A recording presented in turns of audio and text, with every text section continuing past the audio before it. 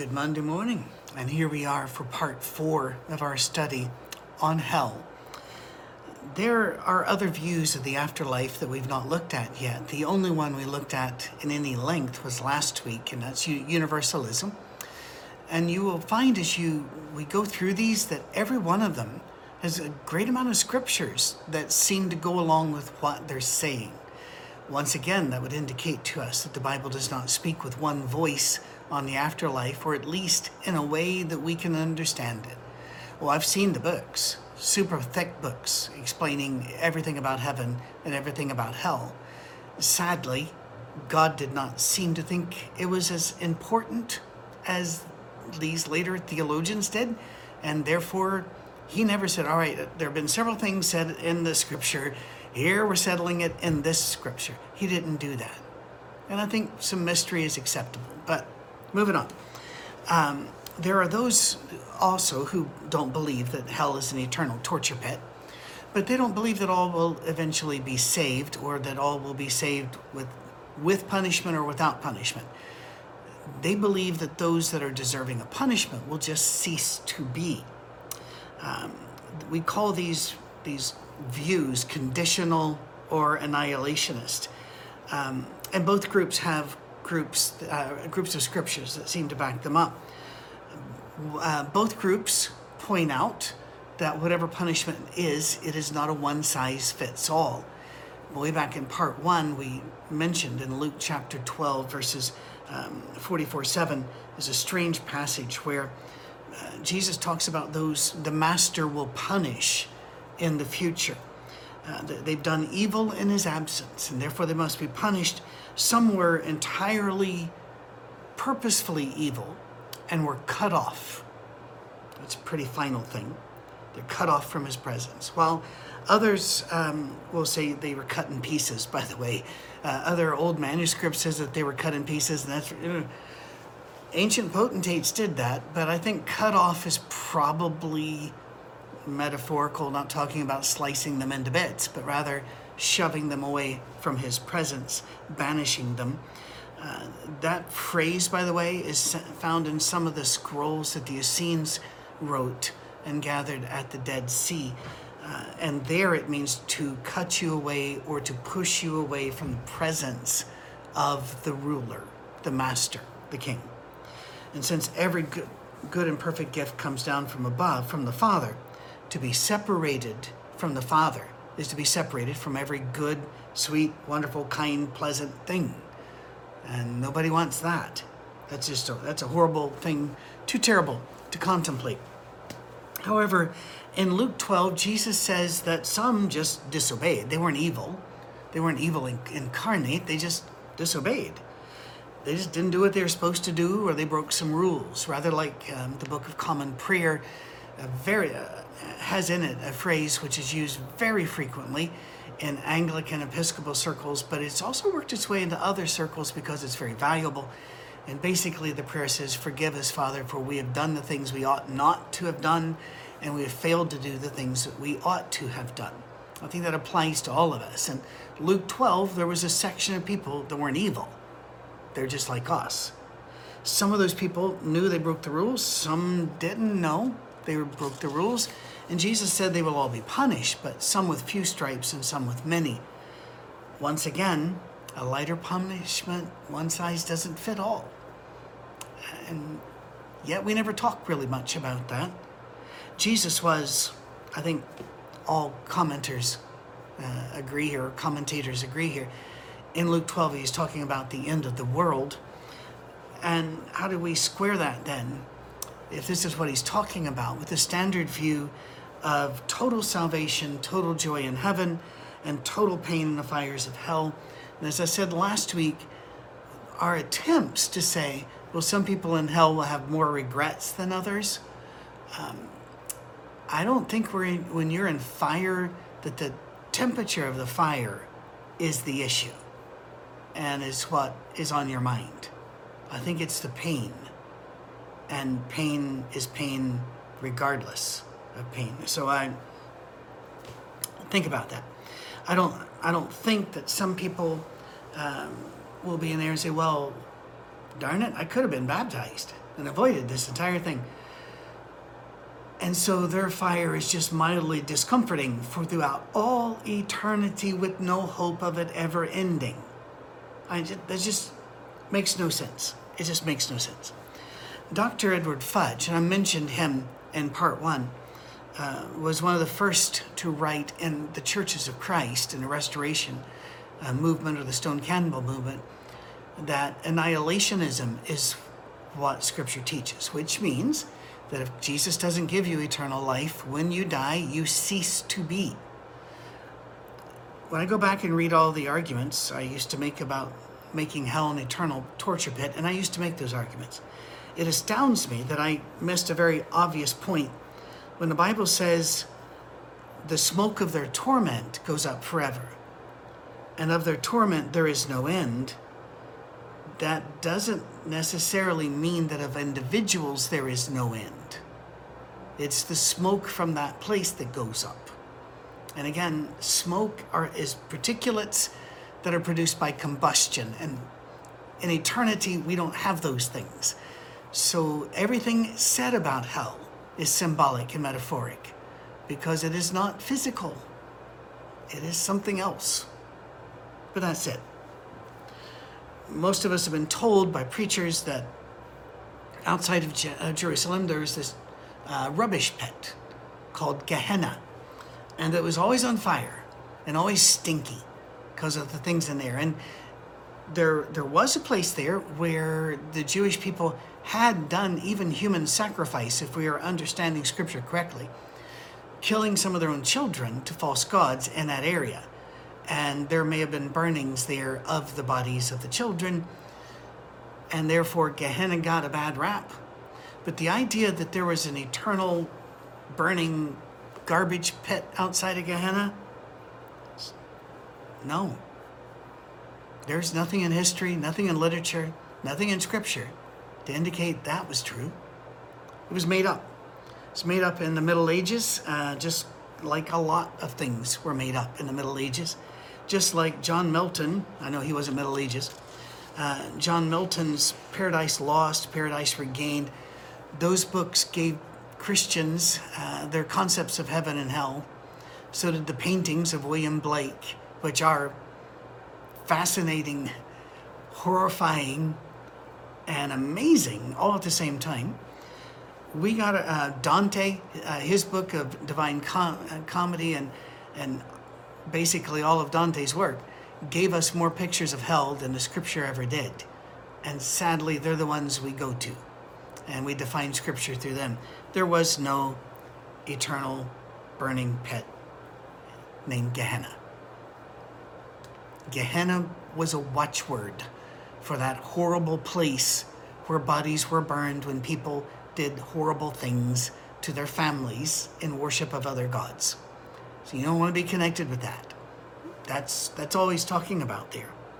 The burning goes on, but what is burned does not. The burning goes on, but what is burned does not. I've heard from many people.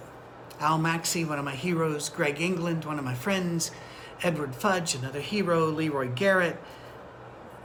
All of them bring up something which was never really brought up plainly by the ministers of my youth. And by the way, little caveat here. Number one, I think they were all trying to do the will of God the best they could. So, no aspersions being cast. Two, I might have missed something.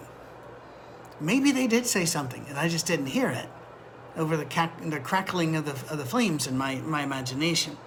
That said, eternal life comes only from God. It is a gift that only God can give. If God withholds the gift, you don't have eternal life. You will cease to be. Rather like the parrot in the well-known Monty Python sketch. And no, I'm not going to go further into that. If you know, just look it up on YouTube. It is hilarious, if not entirely free from language issues. How do universalists deal with this annihilationist view? Well, there are a variety of opinions and positions. Please remember, when we say universalist, that's rather like saying capitalist or pacifist. There are dozens of ways to be any of these things. and therefore don't assume you know everything about them just because you slapped a label or somebody else slapped a label on them. The main one universalists hold is that eventually those that are put into the fire turn and are redeemed back to God. And as we saw last week, there are quite a lot of verses that would indicate that that's true. And we didn't touch 10%. Maybe didn't do 5% of the verses that say that. There are others who believe that even the most evil out there will eventually turn. Philippians 2, every knee shall bow, every tongue shall confess. Luke 12 indicates, however, that there may be some that are so horrible they will be eternally just cut off from God. Of course, some of us then, because we're Western, we think of Western bad guys like Hitler and Stalin, but there were a lot of bad guys in Africa and in the Far East and other places. We just tend to view all history as if European history in the West is the only history. But there were people who glorified in evil. I think of the Lithuanian guards, who when given the ability to go after the Jewish women did so. And I will not go further. I will just say, I don't even want to go to Lithuania, and I'm sure most of the people there are really wonderful people, but I just read too much, and it just has horrified me. That's me. That's my problem. I need to get past that and understand history's history. But my point is this: we don't know much about Pol Pot. We don't know much about the others because we see history as it affected us. Others believe that those that are evil or those ignorant of Jesus, the law, or some doctrine important to God will first face punishment and then be offered life if they repent. Those that refuse will be cut off forever. They will cease to exist. You might think, well, who would be punished and then refuse even seeing? They're going to go cease to be, or you can bow your knee to Christ and come in. I'm not going to give names, but I have met atheists that would apply to, I think. Who knows what will happen when they see what they will see. And I could be just dead wrong on this, but I think of some that have lived their life so arrogant and through God hating. Most atheists aren't like that. There are just a few I know of that have just a hate of the God of Scripture that I'm not sure that they wouldn't just out of spite, not understanding they're only spiting themselves, say, well, I understand, I still refuse to repent and come in. And they're going to be gone, just gone. They're not going to be burning forever, they'll burn up. Therefore, their punishment is eternal because they're gone. They're not with us. They are nowhere. They cease to exist. Others teach, I think that's enough. I think that's enough to cover these bases right now. But why is hell eternal if its denizens are not? Good question. But there's an answer. I've had people say, well, if hell is temporary, either they cease to be or they repent, they're refined, and they come, offered a chance, they come in to see Jesus. Then why is there still hell long after the earth? Because we're told hell keeps lasting. I can nitpick on that with the word eternal and hell, but I'm not going to. I will give to you that I think eternity, the way we use the term, that eternity is a reality for hell. But people will say, but why? Once all the humans are processed, one way or the other, it's because hell wasn't built for humans. Bible never says it was. It was built for the devil and his angels. They are spiritual beings. They don't die. Now, what does that mean to them? What will their existence be? Oh, I'll tell you all about that as soon as God mentions it. He doesn't. That's not our concern. It's just not our concern. Even though it may be what we wonder about, he didn't tell us. So we have to leave it. We have to let it just be right there. God knows what he's doing. And we just gotta go with that. I can remember sermons in my childhood that sounded very much like a Chick publication tract looks.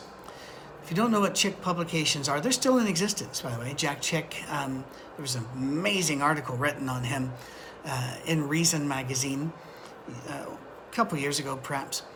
But Jack Chick, look him up in Chick publications.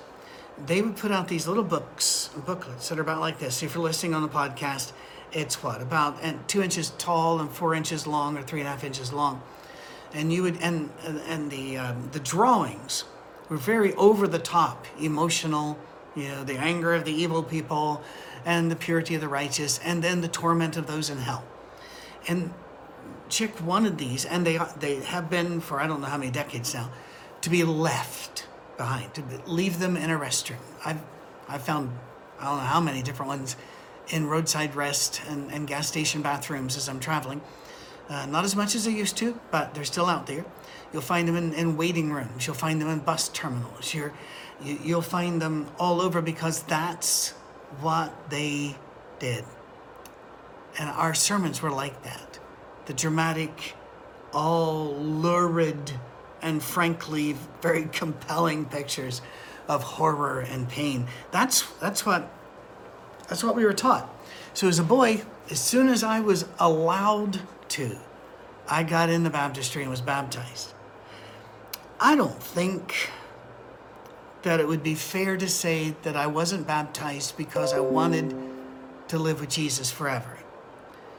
But it would be fair to say a lot more of the driving force was that I didn't want to go to hell. By the way, my baptism was still valid. Your baptism is not made valid or invalid based upon what you know and what you don't know and what you think and don't think, except if you know that Jesus is a Christ and that you're a sinner, let's go. God will take care of the details. He's a good God. He does that.